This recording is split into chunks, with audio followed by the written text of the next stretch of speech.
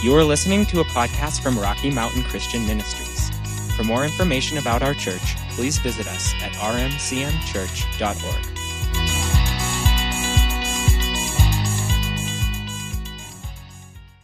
I'm going to start this out. I don't have slides again for you this morning. I've been reluctant to make slides because when I'm in a teaching, I'm a teacher. So I usually get things pretty well in order, and it's fine for me to either put up the verses or bullet points or whatever, and it makes it easier for people to take notes and all. I get it. But right now, I feel that makes it a little more difficult for me to jump off of something and go over here. I still do it, as you know. But right now, I feel so strongly that we need to we're working off of some statements that the Lord put in my heart a few weeks ago. And then we're just going to go through some of the passages that the Lord's been birthing and just work with them. And I just trust that the Lord's going to impart things to you as we do that. So again, I titled this Faith and Expectation. And so I'll just repeat these, just a few. I haven't even gone through. I've got a number of these statements the Lord made one morning, several weeks ago now, during our Wednesday morning prayer. He just dropped these things in my heart, and I sat down and made note of them. And we're just working with the first two or three right now. But so one of them was, we talked about this last week. He said, "Be content, but never satisfied to the point that you no longer hunger for more." And as Boyd brought up, we looked at Philippians chapter 4, verses 11 through 13, and Paul talking about how he'd learned this kind of contentment that still hungers. This kind of, I'm content, but I'm not satisfied to the point where I'm going to sit back. And because there is no sitting back with God, there's always more. There's always more of Him. There's more to know. There's more deeper intimacy. There's more connection. There's all of that. And there's more of His Spirit to flow out of us. There's so much more. Again, I think of Jesus saying that we would do the works that He had done and greater works than these. And it's like, Lord, let's just get to doing the works You've done. Let's just see those. And then the greater works, awesome. But let's just get to that level right now. But we talked through those verses last week. And then I'll read the rest of these to you. "Never be satisfied with the status quo, the generally accepted level of what is possible or what the Lord is willing to do for you, in you, or through you. Never be satisfied with the generally accepted." Well, this is the station that the church should hold. This is the station that believers hold. This is what, that might be, we're saved, and that's a wonderful thing. We're bought with the blood of Christ, and we're going to heaven. And then we just kind of live until the end of our life. That's not all God has for us. That, it could be any number of levels that we have found in the Lord where we get kind of comfortable. We get comfortable with moving in a certain amount of the spiritual gifts. Well, the Bible tells us to eagerly desire the best gifts. Again, it just speaks to there being a continual hunger and not being willing to stop. Never get satisfied with what we might look around, what our friends might think. Doesn't matter what people might think. Well, this is all Jesus has for us in this time. I don't think there's much of a limit on that. And then he said, absolutely nothing is impossible with God. And anytime you set out to do something great in God, you will be told that it is impossible. And then he began to speak to me about faith and how it produces hunger for more. And that's where we're going. That's where we kind of went last week, and that's where we're going this week. We've been looking at these passages. Last week I looked at Luke chapter 5, verses 17 through 26, and it was that story of the healing of the paralytic, where the people came and they brought their friend who was paralyzed, and they brought him, and there were so many people they couldn't get into the house. They couldn't get him to Jesus. And they didn't stop. They insisted on getting him to Jesus, and they took him up on the roof and dug through the roof. That always impresses me. I always wonder. So afterwards, when everybody was celebrating and were really excited about that healing and took off, did anybody fix the roof? I was wondering, But anyway, they would not be stopped. They had that kind of hunger and that kind of passion. They did whatever it took to get to this man and receive what Jesus had for them. And we talked about that last week and how faith, one of the things faith does, is it produces this sense of expectation that is not an entitled expectation. It's not a presumptuous expectation.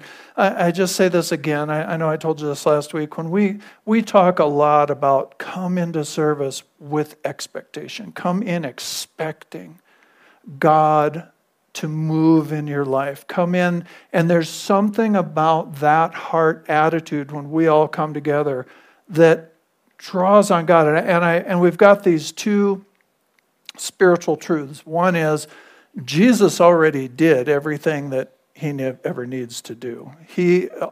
Every spiritual blessing is ours now in Christ Jesus.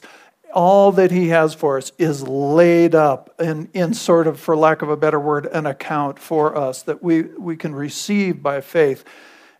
All of this is laid up for us. So it's done. We come knowing that the victory is won. We sang this morning that the work is done. At the same time, God loves for us to come with expectation and draw on him. To come, and that's not presumptuous. That's not so often. A lot of believers get really nervous right there, and they feel like, oh well, I just need whatever the Lord's will is. Well, it's his will.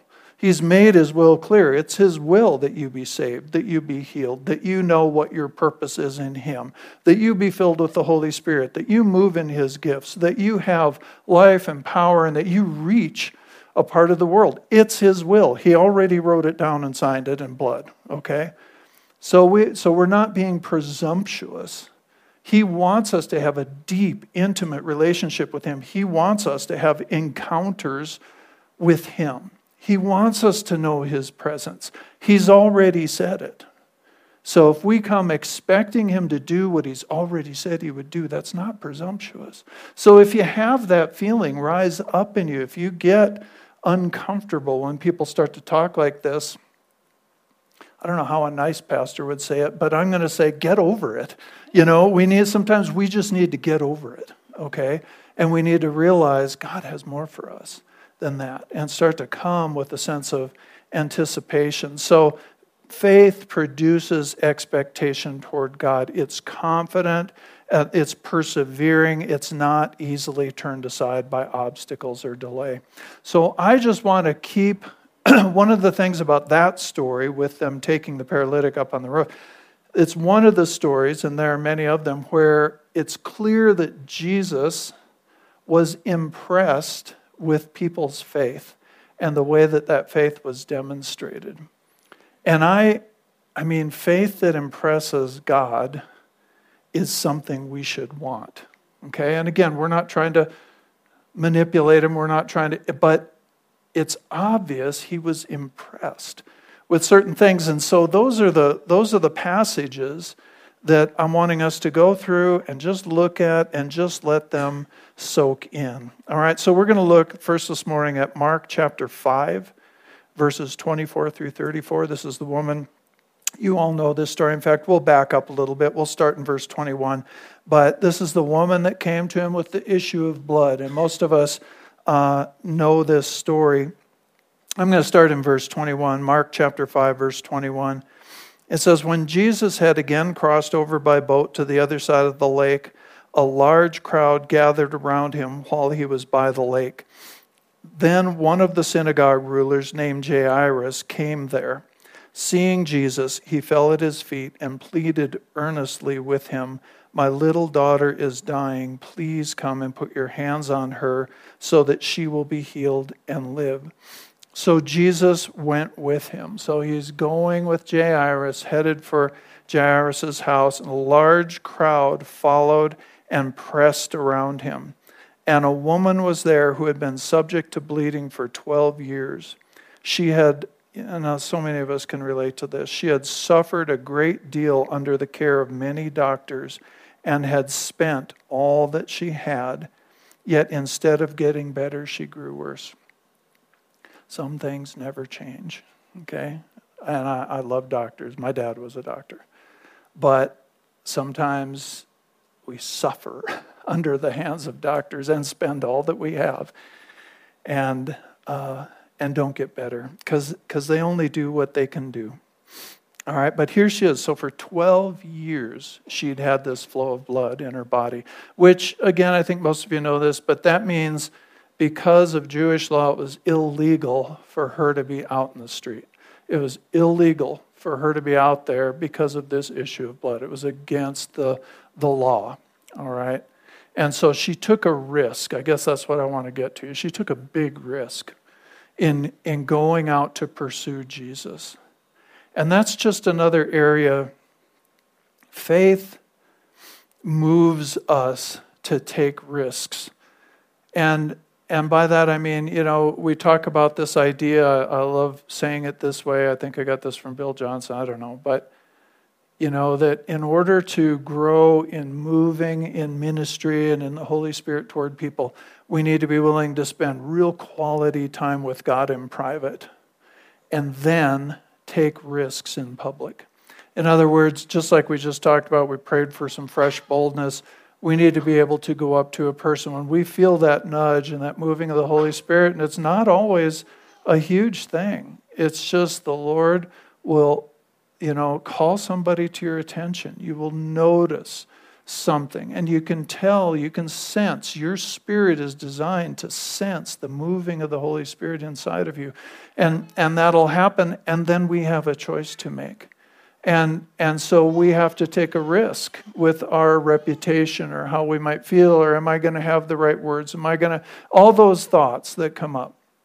But there's this idea that even just in our pursuit of Jesus, in a culture that's pretty counter to all of that, we will be called over and over to take risks. We're not risking our lives at this point.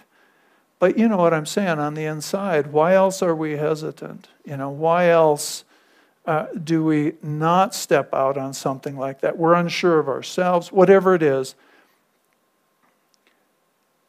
And that's an area that lack of, when we're unsure about ourselves in these situations. And Karen prayed this morning. There are so many times where I've stepped out into something. I've done what I thought the Lord was leading me to do. I came away knowing I could have done that a lot better. And you can either move from there, you can let the devil begin to condemn you about that, and you can move from there into feeling really bad about yourself, and I'm never going to do that again, kind of idea. Or you can do just what you just pray. You say, Lord, I'm sorry. I know I should have done more. You showed me something more. I didn't do it. Please give me another opportunity. And He will. There's a good chance that God knew before He moved you to do something and before you did it that you weren't going to do it 100%. I think there's a pretty good chance He anticipated that ahead. He's into training us. He really is. It's an amazing thing to me that He works with us the way He does. It's just part of His nature that's like, I've asked Him a lot of times, God, how do you put up with this, dealing with us? And He loves it. So anyway, she took a big risk in going out and doing this, and it was her faith that moved her to do that. So she'd been sick for 12 years, suffered under the doctors. Verse 27, when she heard about Jesus, she came up behind Him in the crowd. Now there are various, the Amplified Bible there says, she had heard the reports concerning Jesus, and she came up behind Him and touched His garment. I think she may have heard Jesus was in the area, but that wouldn't mean anything if she hadn't heard reports about Jesus ahead of this. So one of the things here is the faith that she expresses came from, she didn't have a Bible, right? She was a woman in that culture. She didn't even have much access to the word that they had. The faith that she had was generated by hearing testimonies of other people. And I just wanted to stop here this morning and say, never minimize the testimony that you have. When God does something, even if it's small. Last week there was something that occurred during the service with Bonnie and Logan, and we were praying over whatever it was we prayed over last week together. And they got together and they were lifting up their friend, and they felt impressed to lay their hands on the phone, and then to carry her up and bring her before Jesus. They're thinking of that story the Holy Spirit put on their hearts, the story of the paralytic that we just talked about. This was before any of that happened in the service. The Lord had them right there. Their faith was engaged with that story of the paralytic being lowered through the roof, and they acted this thing out as they prayed and lowered her through the roof. And then the Lord actually had me, I was going to start at a different place, and he had me switch over and go to that story. Now that might not seem like a big deal, but just that little thing was a confirmation. And that's why they started squawking back there. That's why they were, Logan was in tears, and she just asked, what's going on? She just said, God's so good.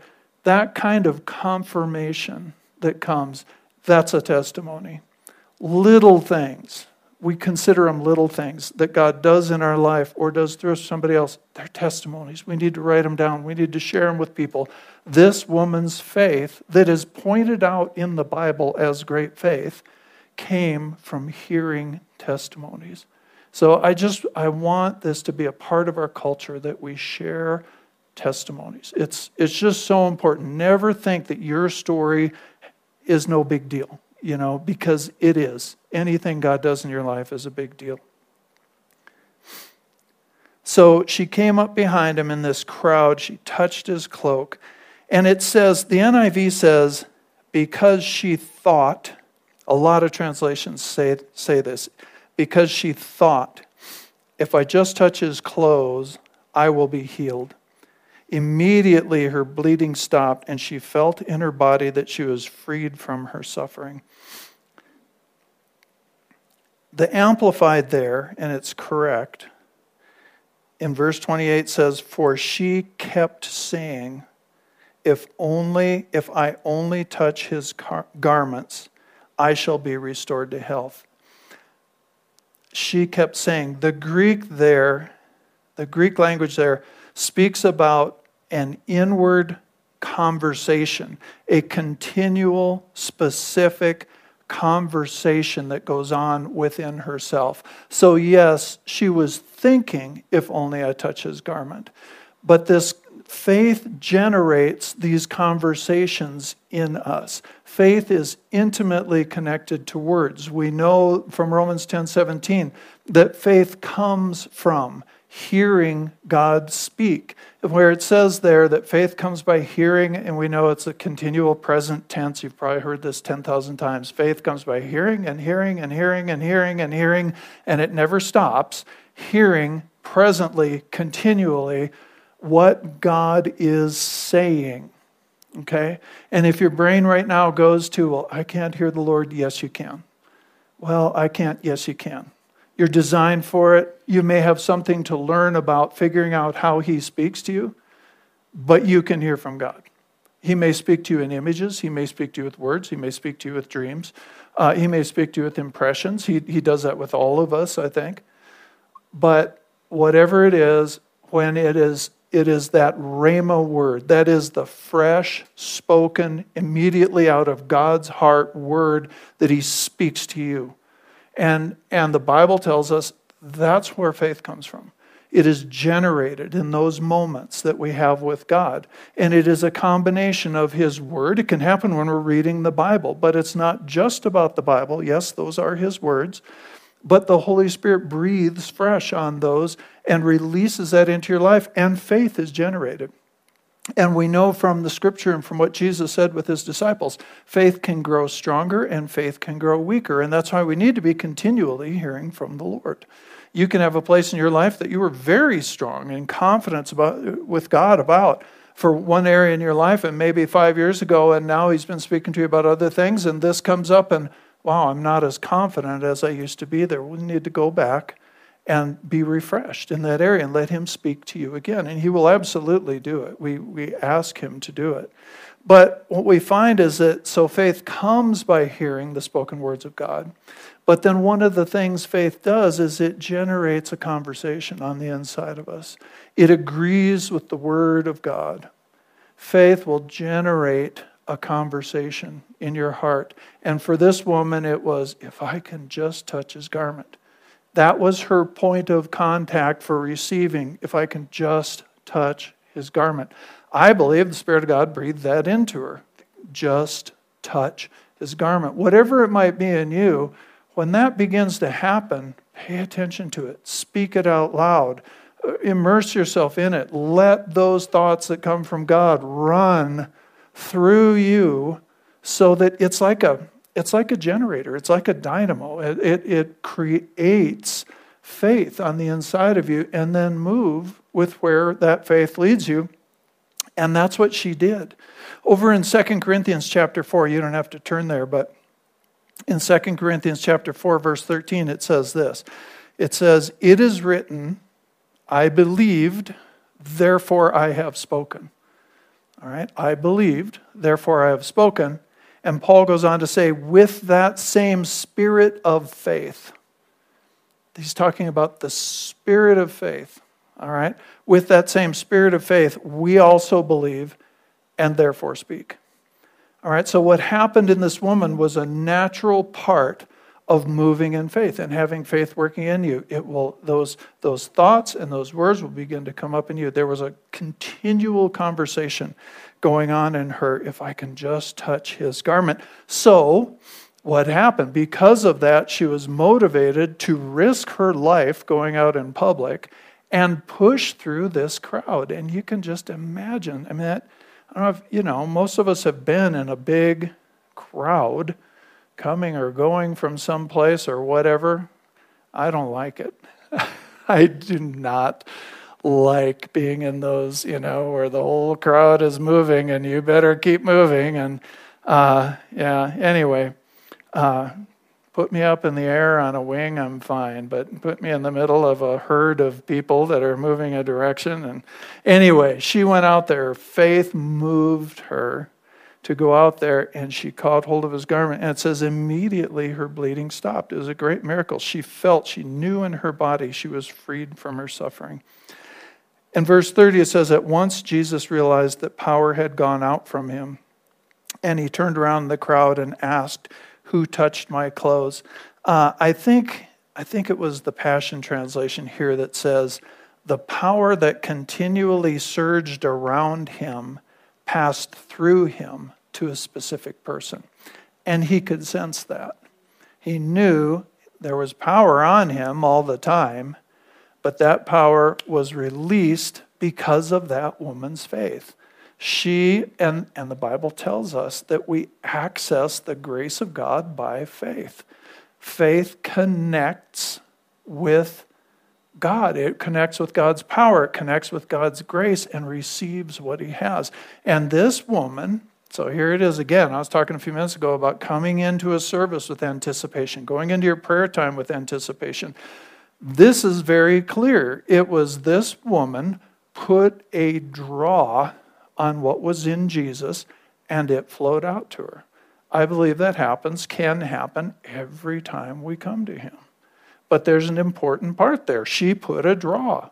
She allowed the faith that was in her. She did whatever it took, and she allowed that faith to put a draw. And he knew it. He knew that it went out from him. And he said, who touched my clothes? And, the disciples, you see people crowding against you, and yet you ask, who touched me? But Jesus kept looking around to see who had done it. Then the woman, knowing what had happened to her, came and fell at his feet, trembling with fear, and told him the whole truth. And he said, daughter, your faith has healed you. Go in peace and be freed from your suffering." That word healed there is the Greek word sozo, which really means, it's the same word we use, it's salvation, it's wholeness, it's completeness. So her body was healed, but it's interesting because he says, go into peace, move into a place of peace, because she was in fear for a number of reasons. Go into peace and be continually healed and freed from your disease. All right, so what happened to her right there wasn't just momentary. It wasn't going to come back on her in a couple of weeks. She reached in there and she received by faith. And again, this faith impressed Jesus to the point where he spoke about it there, and then the Holy Spirit chose to have this written down for us.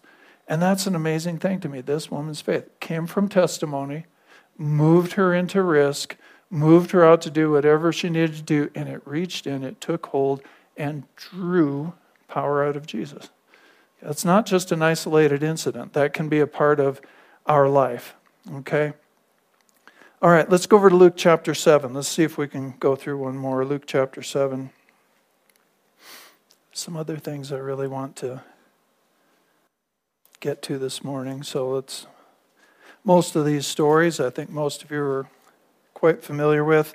This is the faith of the centurion. This is another one where Jesus says he was astonished by this guy's faith. Jesus was astonished by this guy's faith. Verse 1, when Jesus had finished saying all this in the hearing of the people, he entered Capernaum. There was a centurion's servant whom his master valued highly, was sick and about to die.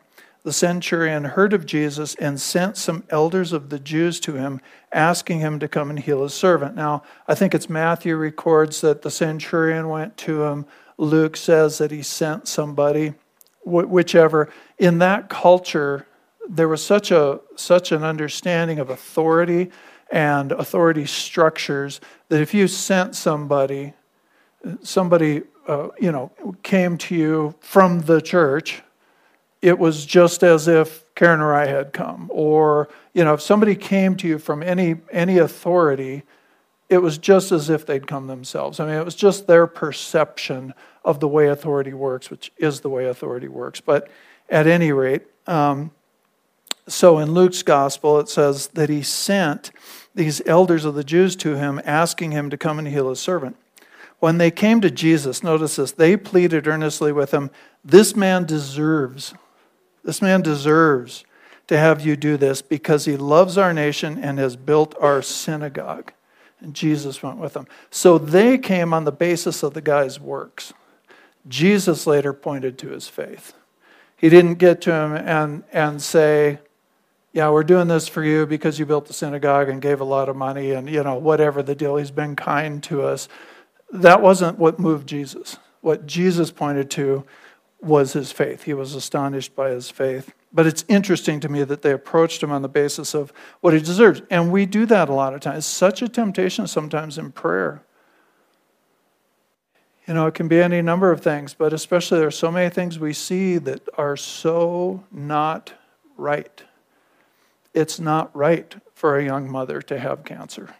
It's not right for people to die before it's time for them to go and be with the Lord. I mean, we can all think of them.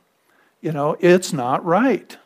And that's because a lot of things on planet Earth are not right. This is not the way God designed it to be. But anyway, so there's sometimes that temptation in prayer to bring the person's works before the Lord or their station or their... But you know what? Jesus died so that everybody could be healed. I don't think he's moved by a person's particular station. He's moved with compassion for all of humanity and all of his people. So he went with them. He was not far from the house when the centurion sent friends to him, saying, Lord, don't trouble yourself, for I do not deserve to have you come under my roof. That's why I did not even consider myself worthy to come to you, but say the word, and my servant will be healed. For I myself am a man under authority with soldiers under me. I tell this one, go, and he goes, and that one, come, and he comes. I say to my servant, do this, and he does it. And when Jesus heard this, he was amazed at him, and turning to the crowd following him, said, I tell you, I've not found such great faith, even in Israel. And the man who had been sent returned to the house and found the servant well. So this guy, first of all, he called, and actually, does this come out? Yeah, it does. At least in Matthew's gospel, he calls Jesus Lord twice. This is a Roman centurion, a Gentile, person who grew up under knowing about the Roman gods, not about the God of Israel. He's been in Israel. He's obviously helped them build the synagogue. And, he obviously took hold of the God of Abraham, Isaac, and Jacob. Nevertheless, he's a Gentile. He's outside of the covenant. There he is. And he calls Jesus Lord twice. And that word Lord means Lord, Master, Supreme Ruler. It's used to describe the owner or master of a property or household. It's a person who is the master of something who held absolute power over it. Okay, this is not something a Roman centurion would call any Jew, regardless of their station in Israel. He knew, and it's really important, he called Jesus Lord. He knew that Jesus had the power and the authority over that sickness. And, power is ability. Authority is the right to do something. All right, and Jesus had both, and this guy recognized it. He had power and authority, and he also understood that power is released through authority. It is released through someone having the right to exercise that power. And he saw both of those things in Jesus, and to the extent that he said, all you're going to have to do is say the word, and this thing has to go. And that kind of faith astonished Jesus. I think especially to find it outside of Israel. That's what he said. And it astonished him. And he said, it will be done. They went back, and the guy had been healed at that same hour when this conversation took place. So here's this guy, and I just kind of want to head off on this for the last few minutes here.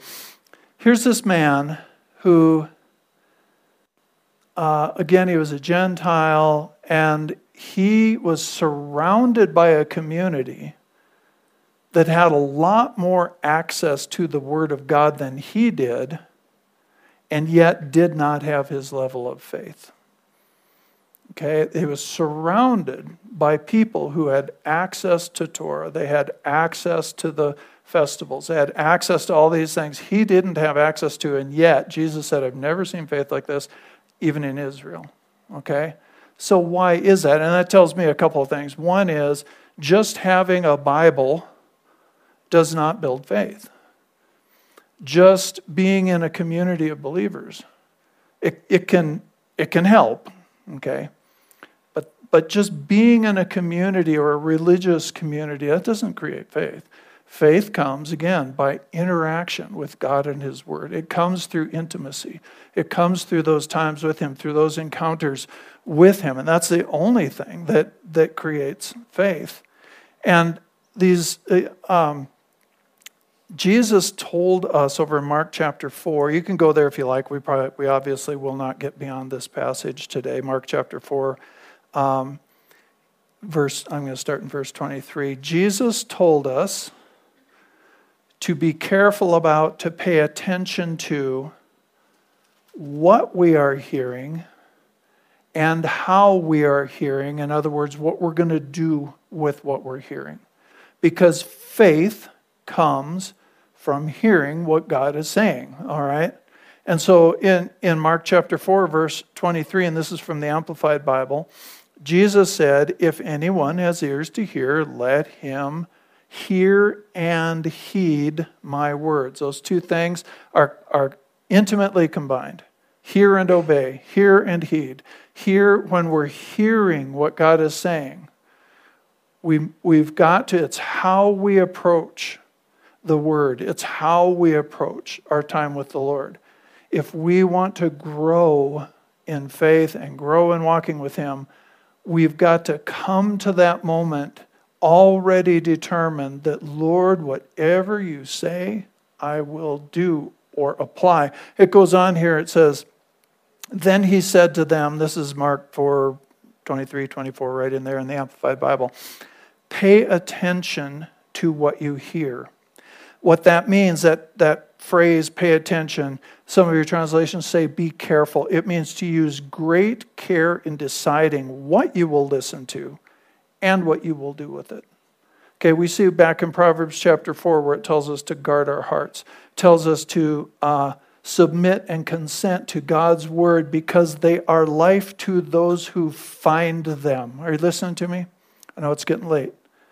The word of God is life to those who find them. That little word find means to come across something new. It means to discover something. It's this picture of being on this continual path of discovery with the Lord as he brings revelation to us from his word. We can only walk in or do by the Spirit with any anointing, with any power, what we have revelation of. We have to have the Lord opening his word to us and revealing his word to us in our hearts so that revelation comes. With revelation comes faith, comes hope, comes this perseverance we're talking about, comes all of these things. As the Lord opens that word to us and breathes that word into us, we can move on that. But we can move on that with anointing. We can move on that with power. We can move on that in the Spirit. But if it's just something we come to and we know the Bible says it, but it's not become a part of us, we can set out to obey it, and that's fine, but the power and the life isn't there. It's very hard to come to somebody else and deliver something to them. It's hard to pray for somebody's healing if you have no revelation of God as the healer. You know, we need to have revelation to move in. That's what Jesus is talking about here. He's saying, you know, if you got ears to hear, that's a good thing, okay? Let him choose, let him hear and heed my words. Pay attention to what you hear. He says, by your own standard of measurement.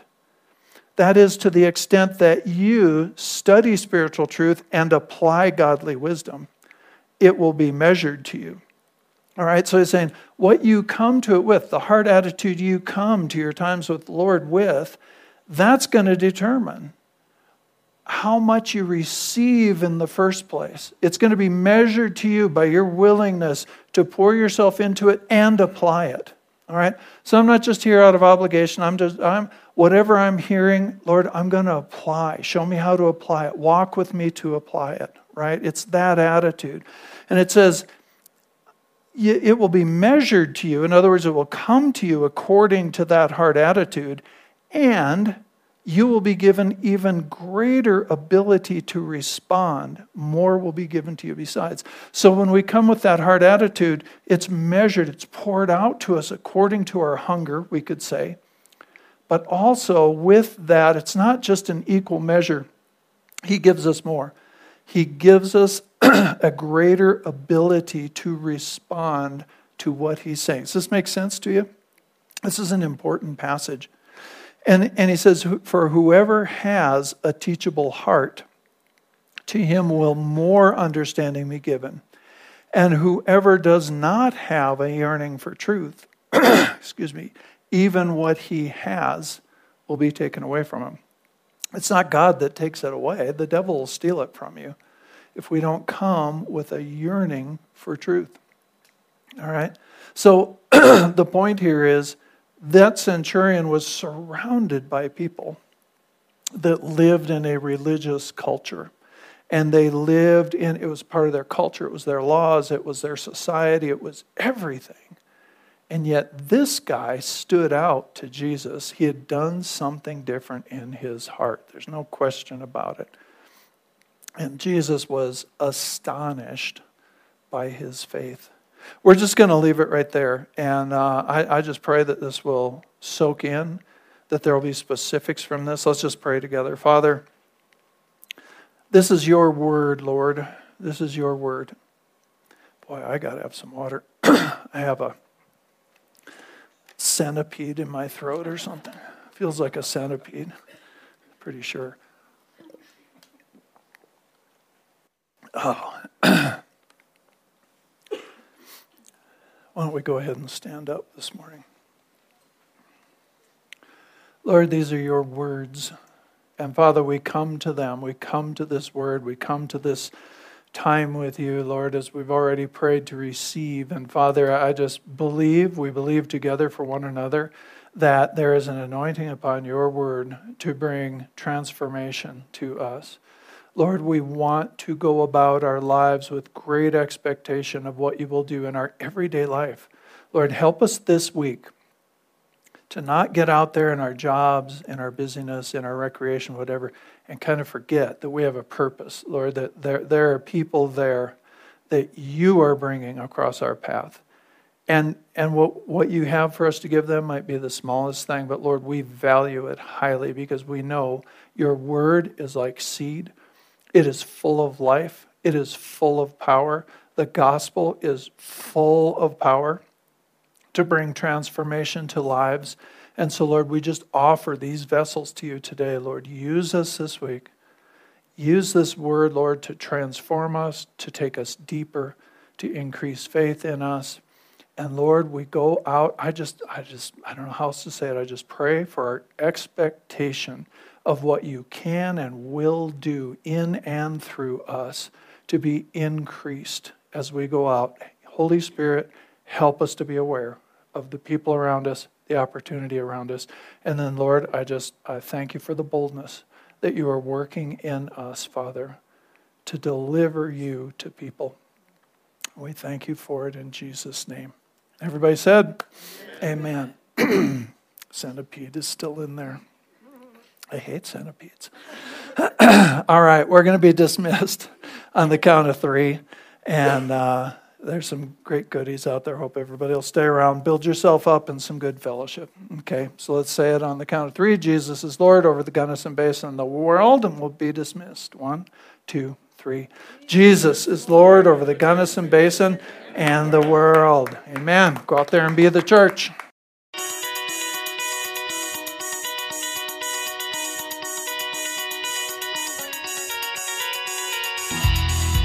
Thank you for listening to this message from Rocky Mountain Christian Ministries in Gunnison, Colorado.